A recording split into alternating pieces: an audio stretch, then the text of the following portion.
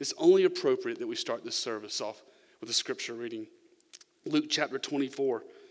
But on the first day of the week, at early dawn, they came to the tomb, bringing the spices which they had prepared. They went expecting a dead body. They came to prepare a body for burial. And they found the stone had been rolled away from the tomb. But when they entered, they did not find the body of the Lord Jesus, already ascribing deity to him. While they were perplexed about this, behold, two men suddenly stood near them in dazzling clothes. And as the women were terrified and bowed their faces to the ground, the men said to them, angels by the way, why do you seek the living among the dead? He is not here. He has risen. This is what separates Christianity from all other religions. This is what makes the Lord Jesus Christ unique. Is he proclaimed his message, and then like everybody else, he died. But guess what? He didn't stay dead. God raised him from the dead. It was the validation that Jesus Christ is the Son of God, that your faith in the Lord Jesus Christ is placed in the right place in him. Amen? Amen. He is risen. Life begins when you meet the Lord Jesus Christ. And if you're here this morning and your walk's wobbly, or you don't know Jesus Christ as your Lord and Savior outright, open your heart. Open your heart to him. Open your heart to him. He is here. He is here by his Holy Spirit, and he invites you to open your heart to him. So as I teach through the scriptures this morning, and we go back and we look at what happened a long time ago, say, Lord, open my heart. Open my heart to what Pastor David is talking about as he's teaching from the Bible. Open my heart. For a casual reader of the Bible, it's like, oh, he died on the cross, he rose from the grave. Okay, I got it. But it's so much more than that. If you dig in deep and you study all four of the Gospels and you study the New Testament church and you see what took place that weekend, it's mind-blowing. It's mind-blowing. This morning, we're going to look at it from the angle of four people. We're going to look at what happened on that Friday afternoon in his resurrection from the angle of Mary, Mary Magdalene, Joseph of Arimathea, and Nicodemus. We're going to pick up where he died on the cross. We're looking at what millions of Christians around the world today are looking at.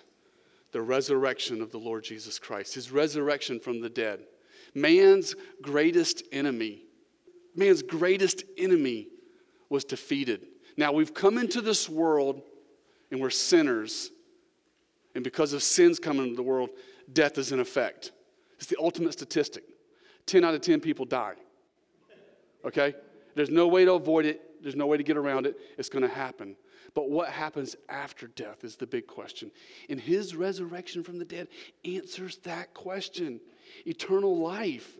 So many times we think of that word, it's just a blasé word, eternal life. We think of it as just a blasé word. It's just a religious word. It's just what happens at the end of life. But it's a big question. Because when we leave this life, how long are we going to be gone for? Forever. There's nothing more important than your eternal salvation. Question for you this morning. Something for you to think about. Because we're going to go into the mind of Joseph of Arimathea, Nicodemus, Mary Magdalene, and Mary. But before we talk about these four people and what they experienced on that weekend, question for you this morning. What was the greatest experience you ever had in life? You think about that yourself. What was the greatest thing that's happened in your life? What was just so magnificent? What you just overwhelmed in joy? What event? For each one of us, it would be a different event. But what was it? You think about it for yourself. Then ask the question, what was the lowest point in your life? What was the point in your life so far in your existence where tragedy struck? Maybe you lost a loved one. Maybe something very sad happened. And you compare and you contrast them. What was the amount of time between those events? Was it days, months? Was it years? Was it decades? My friend, what happened to Mary Magdalene and Mary and Joseph of Arimathea and Nicodemus. They went from the deepest, darkest despair, I call the lowest point in their life, to the heights of inexpressible joy, all in a matter of 36 hours. What an emotional weekend that must have been. What an emotional weekend that must have been. So here in my teaching this morning for Easter Sunday, we have 2 men, 2 women. From the deepest, darkest despair to the mountain of indescribable joy. Mary Magdalene, Mary, Nicodemus, and Joseph of Arimathea, all within the span of 36 hours, from the deepest, darkest shallows of death and destruction and dreams crushed and perplexed to the mountaintop of joy. Let's pray, and then you can turn in your Bibles to John chapter 19. Father God in heaven, thank you for your word. Lord, as we look at what happened on this magnificent weekend a long time ago, let it become real in our hearts this morning. If there's anyone here that is not real, it's not rhema, it's not living inside them, let it become real by your Holy Spirit. In Jesus' name I pray, Father. Amen. John chapter 19, we're going to pick up at verse 38. It's late Friday on Good Friday, sometime after 3 p.m., Jesus has been crucified. The crucifixion has taken place, and he is dead on the cross. John 19:38, let's pick it up right there. After these things, talking about the crucifixion, Joseph of Arimathea, being a disciple of Jesus, but a secret one for fear of the Jews, asked Pilate that he might take away the body of Jesus. And Pilate granted permission. So he came and took away his body. Nicodemus, who had first come to him by night, also came, bringing a mixture of myrrh and aloes and about 100 pounds of weight. So they took the body of Jesus and bound it in linen wrappings with the spices, as is the burial custom of the Jews. Now in the place where he was crucified, there was a garden, and in the garden a tomb in which no one had yet been laid. Therefore, because of the Jewish day of preparation, since the tomb was nearby, they laid Jesus there. They laid Jesus there. So here in the Gospel of John, we reveal that God has chosen 2 men with the honor, with the privilege of removing the body of our Lord and Savior, Jesus Christ, off the cross. Joseph of Arimathea, he was a wealthy man. He was a member of the Sanhedrin. The Sanhedrin was a 71-member council that ruled and oversaw the religion of Judaism. Nicodemus was a Pharisee. He was a teacher of the law. Interesting that you have a teacher of the law and a ruling member of Judaism taking down the body of the Lord Jesus Christ. We could go all kind of ways there. Jesus was what the law pointed to. Jesus was who the Old Testament pointed to. He was the fulfillment of prophecy. Joseph of Arimathea, he attempted to keep his love for Jesus a secret. There was something about the Lord Jesus that drew his heart in and said, I gotta have this. And he had a love for the Lord, but he had a fear of the religious leaders. He couldn't handle it no more. So he boldly goes to Pilate. That was a bold statement, to go to Pilate and say, let me take the body down. Let me take the body down. Church history tells us, not in Scripture, but church history tells us that he was arrested and imprisoned after the events. Joseph of Arimathea, you find him right here on crucifixion weekend and resurrection weekend, but you don't find him nowhere else in the Bible. He shows up, he's on the scene, and then after his resurrection, we have no more information about him. But church history tells us that he was imprisoned. Then you have Nicodemus here. Have you ever been to a football game and seen those signs in the end zone that says, you must be born again? Or John 3:16, or Tim Tebow's little 3:16 under his eyes. Have you ever seen that before? Who was that statement made to? And who was it made by? For God so loved the world that he gave his only begotten Son, that whoever believes in him shall not perish but have eternal life, and that you must be born again. Those were statements from Jesus to Nicodemus in John chapter 3. So the most powerful Bible verse, the most famous Bible verse, was spoken from Jesus to Nicodemus. Nicodemus heard it straight from the lips of the Lord Jesus Christ. And now, these two men have the privilege of taking the body down. What was it like? What was it like to remove the body of God from the cross? Please get this. Please understand this. Let it sink in deep what it must have been like on that tragic Friday afternoon where their hopes were crushed and their dreams were dashed. What was it like to pull the cold, lifeless body of the Lord Jesus Christ down? And to make matters even worse, Matthew 27:61 teaches that Mary and Mary Magdalene stood from a distance and they witnessed this event. It was a very painful, it was a very agonizing moment. So what was it like as they go to remove the body of Jesus? First, they look at these hands that are nailed to the cross, that are secured with spikes. These are the hands that are bloodied and marred, but not long ago, these hands broke the bread on that Thursday evening. These hands wrote took his finger across the sand and wrote in the sand and told the Pharisees when they brought the woman caught in the act of adultery, says, "He who's without sin, you cast the first stone." He drove back the religious leaders that condemned her. It was these hands that wrote in the sand. It was these hands that applied the mud and healed the sick. It was these hands that went around doing good. It was these hands that washed the disciples' feet. And now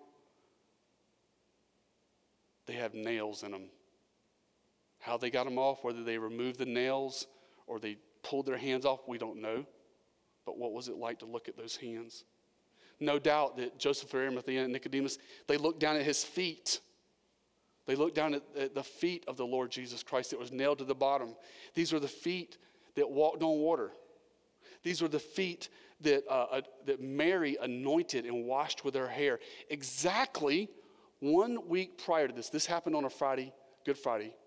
But the scripture teaches exactly 1 week before this, 7 days prior to this event in the garden where they're taking his body down. Listen to John chapter 12, verse 3. 1 week prior, probably about the same time in the evening, it says, Mary then took a pound of very costly perfume of pure nard and anointed the feet of Jesus and wiped his feet with her hair, and the house was filled with the fragrance of perfume. So Mary worships the Lord, anoints his feet, washes her hair. This act of worship, this act of surrender, this act of preparing him for what he was going to go through. And now, 1 week later, she's watching as Joseph of Arimathea and Nicodemus remove the body. Then they looked up. They looked up at the cross, at the inanimate face of Jesus. They looked at his face, the face that once radiated the glory of God in the Mount of Transfiguration, now cold and lifeless. The eyes that sparkled light, the life of God in people, now stared at nothingness. His lips that spoke such grace and truth. His lips that speak the words that we Christians love to study. And, we study verse by verse, line by line through the Bible at Calvary Chapel. And when we go through the Gospels, we're studying the words that came off the lips of the Lord Jesus Christ. But now on this day, those lips that spoke these words that we study in the Bible, they're bruised, they're bloody, and they're swollen. No doubt, it was a difficult task. It was a difficult task for Joseph of Arimathea and Nicodemus. They had to physically, we're not given the details and the mechanics of what they did, but these two men had to physically take the body down, remove the nails, and they had to remove his body off the cross. No doubt they witnessed the bloody and his beaten back. They witnessed the gaping hole in his side. They had to have been the ones to remove the crown and saw the deep gashes in his head. There had to be a sense of outrage. It would be for me. A sense of outrage overwhelmed them. They had to transport, Scripture teaches, they transported the body from the cross to the empty tomb. No doubt when you're transporting a body that's just been crucified, this endured a Roman crucifixion, there's no doubt that they got blood on themselves. And here you have a member of the Sanhedrin and the Pharisee with blood on themselves. What do you think went through their mind? I think maybe they thought about the Passover lamb. The Passover lamb and how the blood had to be applied to the doorpost to be forgiven. Maybe they thought about, it was Passover week. Maybe they thought about all the lambs that were sacrificed in the temple and the blood that had to be shed. And now they had the body of the Lamb of God who was sacrificed for our sins in their arms. There had to be a sense of outrage. But then I believe, being teacher of the law and being a leader in Judaism, they remembered what the prophet said. The prophet said in Isaiah 53:5, but he was pierced through for our transgressions. He was crushed for our iniquities. The chastening of our well-being fell upon him, and by his scourgings we are healed. We're not given, the Scripture doesn't give us what they thought and what their minds, but we can put the pieces together. We can put the pieces together based on what we see, what we're going to see in Matthew when the women came to the tomb. What did the angel say? I know you're afraid. I know you're afraid. And don't fear, because they were shell-shocked. The disciples, but we're really looking at these four people, but throw the disciples into this category too. All the followers of Jesus, the men and the women, were perplexed.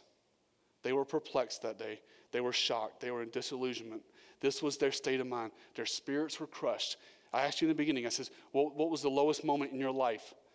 I have no doubt this was the lowest moment in their life on that Good Friday. And what made it even more painful was now they had to wait through the Sabbath. Too bad the Pharisees didn't. They broke the Sabbath. They went the next day and went to Pilate to start collaborating and making plans to make it a cover-up. But they had to wait through the Sabbath. It was a very painful day. That was the lowest moment, okay? And you got to understand the lowest moment of the cross and what took place there to understand the inexpressible glory and majesty of his resurrection and how great of a message it is once you understand the lowest moment, okay? We can't fully understand grace and the magnificence of grace until we understand our fallen nature, until we understand where we are apart from God. It's once we understand our human depravity and our wretchedness and our complete inability to do it on our own, that then grace becomes amazing. So that was the lowest point. Now, let's fast forward and let's celebrate and let's look at his resurrection. His resurrection from the dead. Turn in your Bibles to Matthew chapter 28. I was wrestling this week with which account. I love all four of the accounts of the resurrection. The four different accounts of the resurrection are like four people standing on four different street corners. They see a car accident and they all report it from a different angle. They all give us valuable information, but I like Matthew's. This, my friend, was the peak, the pinnacle of their life, witnessing the resurrection of Jesus. Matthew chapter 28, I'm going to read verses 1 through 9. It says, now after the Sabbath, as it began to dawn toward the first day of the week, Mary Magdalene and the other Mary came to look at the grave, and behold, a severe earthquake had occurred, for an angel of the Lord descended from heaven and came and rolled away the stone and sat upon it. And his appearance was like lightning, and his clothing as white as snow. The guards shook for fear of him and became like dead men. Boom, just out. Love it. Verse 5, the angel said to the women, do not be afraid. I know that you are looking for Jesus who has been crucified. He is not here, for he has risen just as he said. Come and see the place where he was lying. Go quickly and tell his disciples that he has risen from the dead. And behold, he is going ahead of you into Galilee.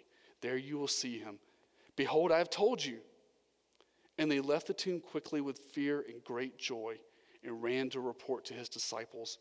And behold, I love this. There's 4 beholds in here, by the way. And behold, Jesus met them and greeted them. And they came up and took hold of his feet and worshiped him. They went from the deepest, darkest despair to the greatest heights of joy. And my friend, God wants the same thing for you.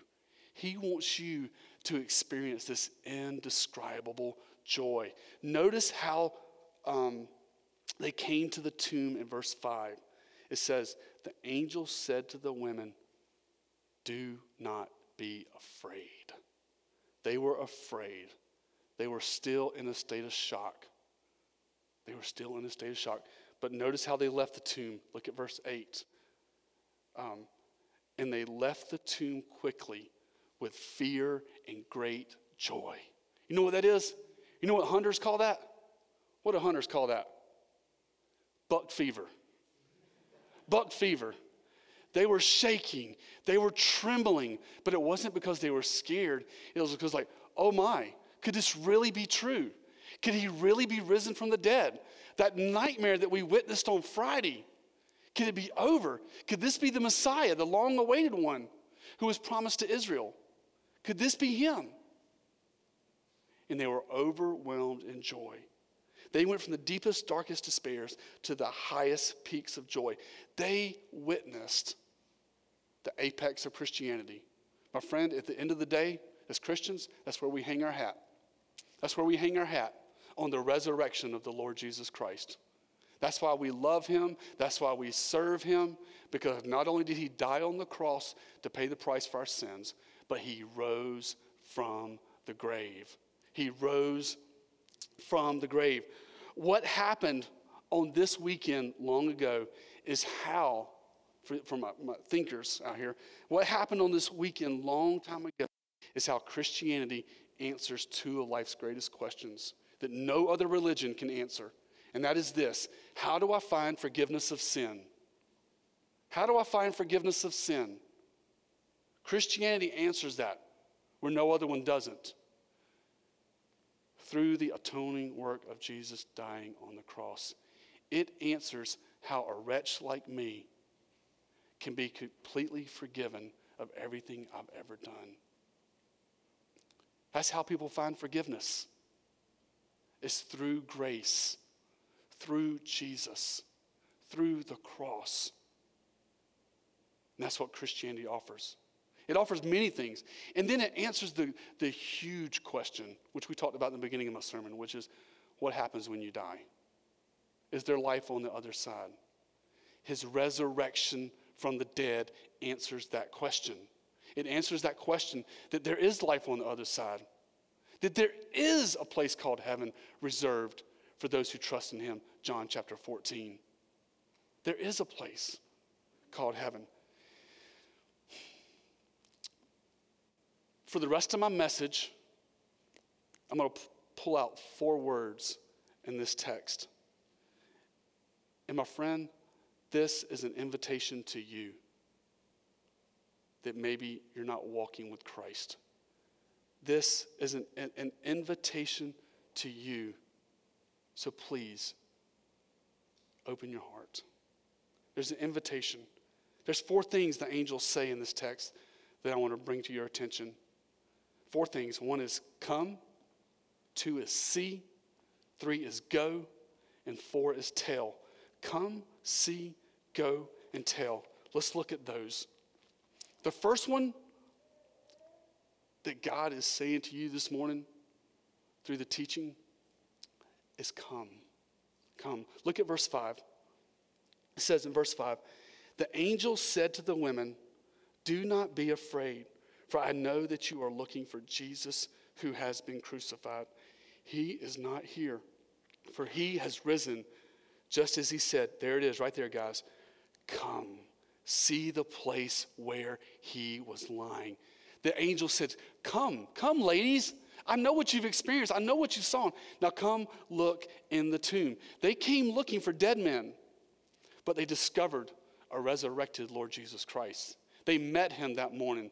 They're going to fall at his feet. They're going to worship him. They got to see him with their eyes. They came to anoint a dead man, and then they discovered the one who defeated death. The one who defeated death. Christianity is not a religion. It's a relationship with the Lord Jesus Christ. It's a relationship with Christ, with God, that answers the biggest questions in life. We got to get these answers and these questions figured out so we can go about and live our lives and do the things that God has called us to do. To go off to college, to go make a career, to go make a family. But we got to get this settled first. We got to get this settled first. Jesus invites you this morning to come. He invites you to come. He invites you to draw near. Matthew chapter 11, verse 28, Jesus says these words. He says, here it is, come to me, all you who are weary and burdened, and I will give you rest. You need rest for your soul. You need rest for your heart. Maybe life has thrown you a curveball. Things aren't going the way they should, and you just need rest. You need rest in your mind. You need rest in your heart. Jesus offers you rest, and he says, come. Mark chapter 1, verse 17, Jesus says, come, follow me, and I will make you fishers of men.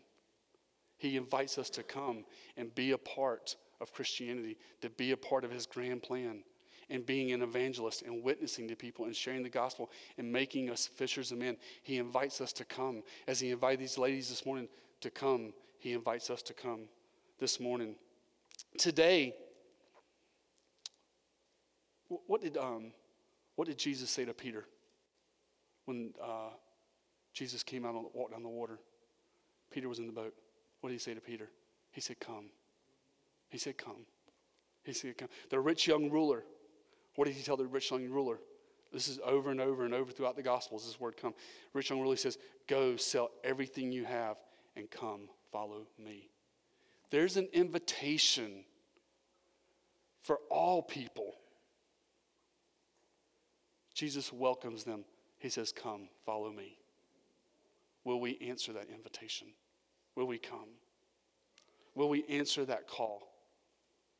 He's not calling you to come and be religious. He's calling you to come into a relationship with him, to grow in your relationship with him, and come and follow him. So that's number one, is come. He invites you this morning to come to him and see. The next one is see. Look at verse 6. Right after he says, come, it says, see the place where he was lying. He invited the women to come and examine the tomb. To examine the tomb. The angels had knew what the ladies had experienced. And he says, now come and look and see with your eyes the empty tomb. And not only are they going to get to see the empty tomb with their eyes, but they're going to get to see the Lord Jesus Christ face to face. My friend, today we see through the eyes of faith. We see through the eyes of faith. God invites us to come and see and know him and watch everything he's doing. With faith in the Bible, you, my friend, have a front row seat. Greater than even the early church. Greater than the early church. Those that lived 15, 20, 30, 40 years after Christ. You have a front row seat by faith to witness the events of the Lord Jesus Christ by reading your Bible and opening it up and reading these stories about him walking on water, him cleansing the temple, him dying on the cross, him rising from the dead, him changing water to wine. You have a front row seat. Amazing. Through the pages of Scripture. The word is see. He invites them to come see. We need to take a close look and see with our eyes what Christianity has to offer. People need to stop and realize that and understand that it offers forgiveness of sin, eternal life. And in this life, it doesn't just start in eternity, but this new life starts here and now in this life. In this life. for those who will come and who will see, who will open their eyes and see the things that God has to offer in his word. That's his invitation to you this morning on Easter Sunday morning. The third invitation to you this morning, this presented in this passage, is go. Look at verse 7. He says, there it is, go. Go quickly. Go quickly and tell the disciples that he is risen from the dead. Mark 16:15 says, same word starts with go. Go into all the world and preach the gospel to all creation. And he says, go quickly. There's a sense of urgency. There's a sense of urgency for us to get the message out of Christianity, to let people know that they can have a new life in Christ. Every single day, 150,000 people step from time into eternity. And we have the words of eternal life. We have this blessed hope. We have this amazing word of God and this message of Christianity that can change people's life. But we got to go. My question for you this morning is, who are you rubbing shoulders with? Who are you rubbing shoulders with? Who are you making an impact for Jesus Christ? Christianity is more than a Bible study. It's more than an academic pursuit of knowledge, okay? Christianity is putting our feet to the pavement and reaching out to people and forming a relationship with people, witnessing to people, bringing people along, and being patient with people, being long-suffering with people. Sometimes it takes a while, but we got to be patient. And we got to go and bring people into the kingdom. You know, I'm totally for witnessing off the cuff, witnessing to a complete stranger. I'm all for, if you want to form a relationship with someone, get to know them, you know, relationship evangelism. But ever how you do it, whether you just witness off the get-go or you form a relationship, he calls us to go. He calls us to go. Horatius Bonar said this: the soul and eternity of one man depends on the voice of another. Depends on the voice of another. That one goes, his statement, Horatius' statement, it kind of goes with go and it goes with the next one. The final thing I present to you this morning from Matthew 28 and this amazing statement made by the angels on this glorious resurrection morning is tell. It says, go quickly and tell, there it is, tell his disciples that he is risen from the dead. I want to introduce to you a gentleman by the name of William Sangster. William Sangster was a famous Methodist minister.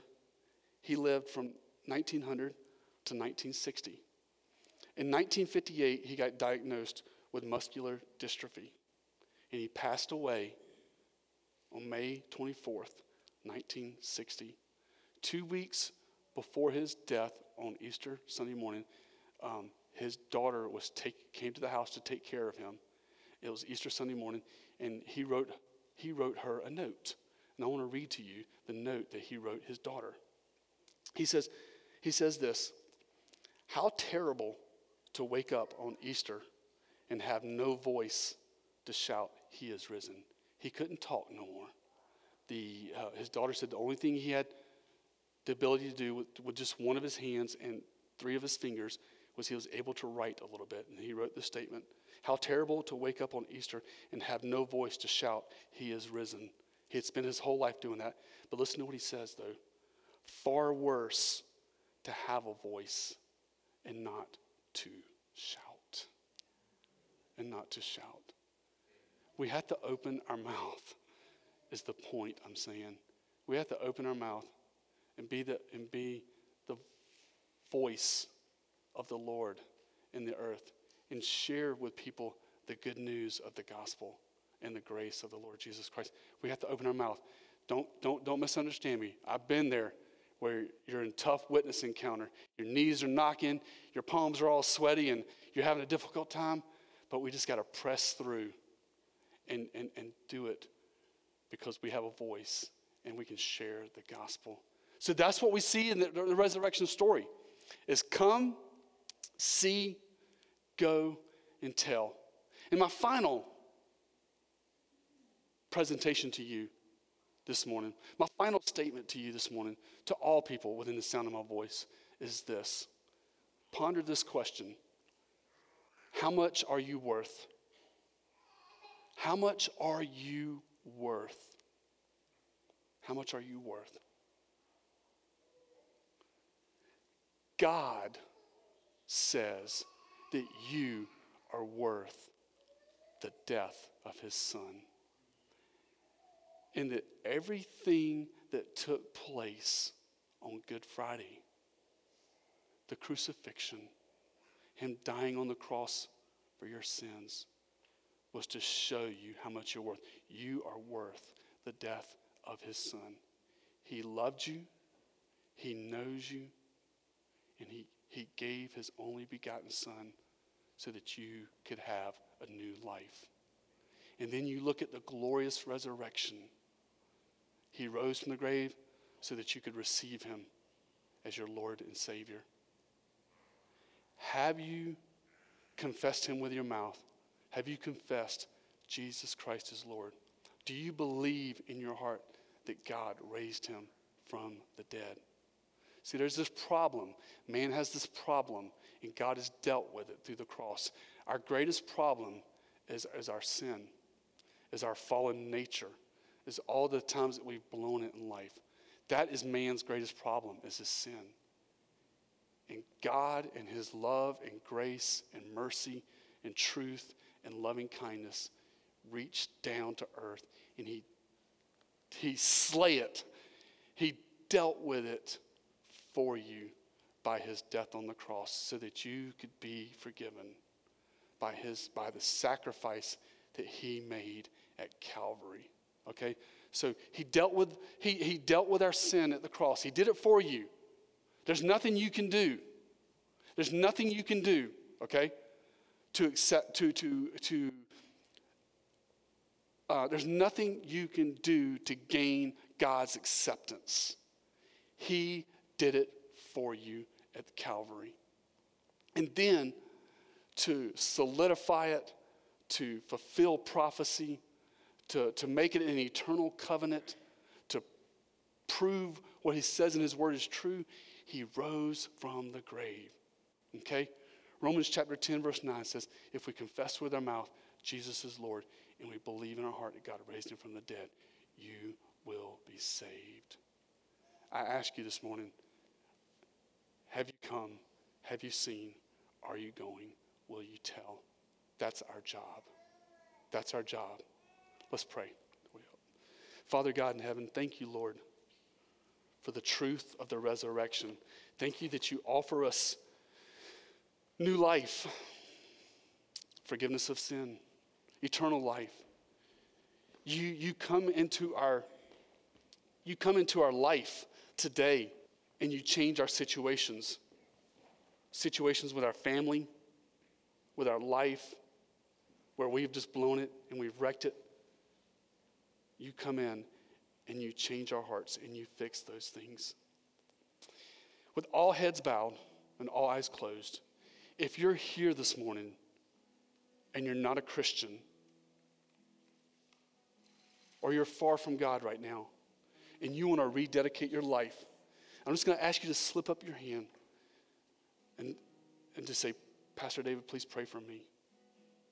And I'm going to pray for you.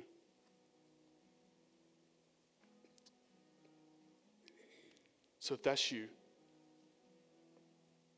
in your heart, call out to God and say,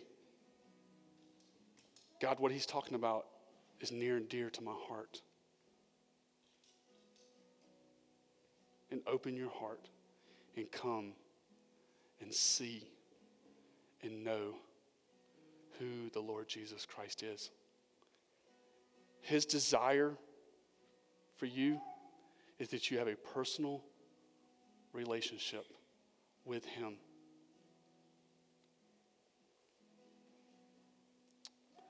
Father God in heaven, thank you, Lord, for the great sacrifice that you made. Thank you, Lord, that our new life is because of what happened on this weekend. Lord, we love you and we praise you and we thank you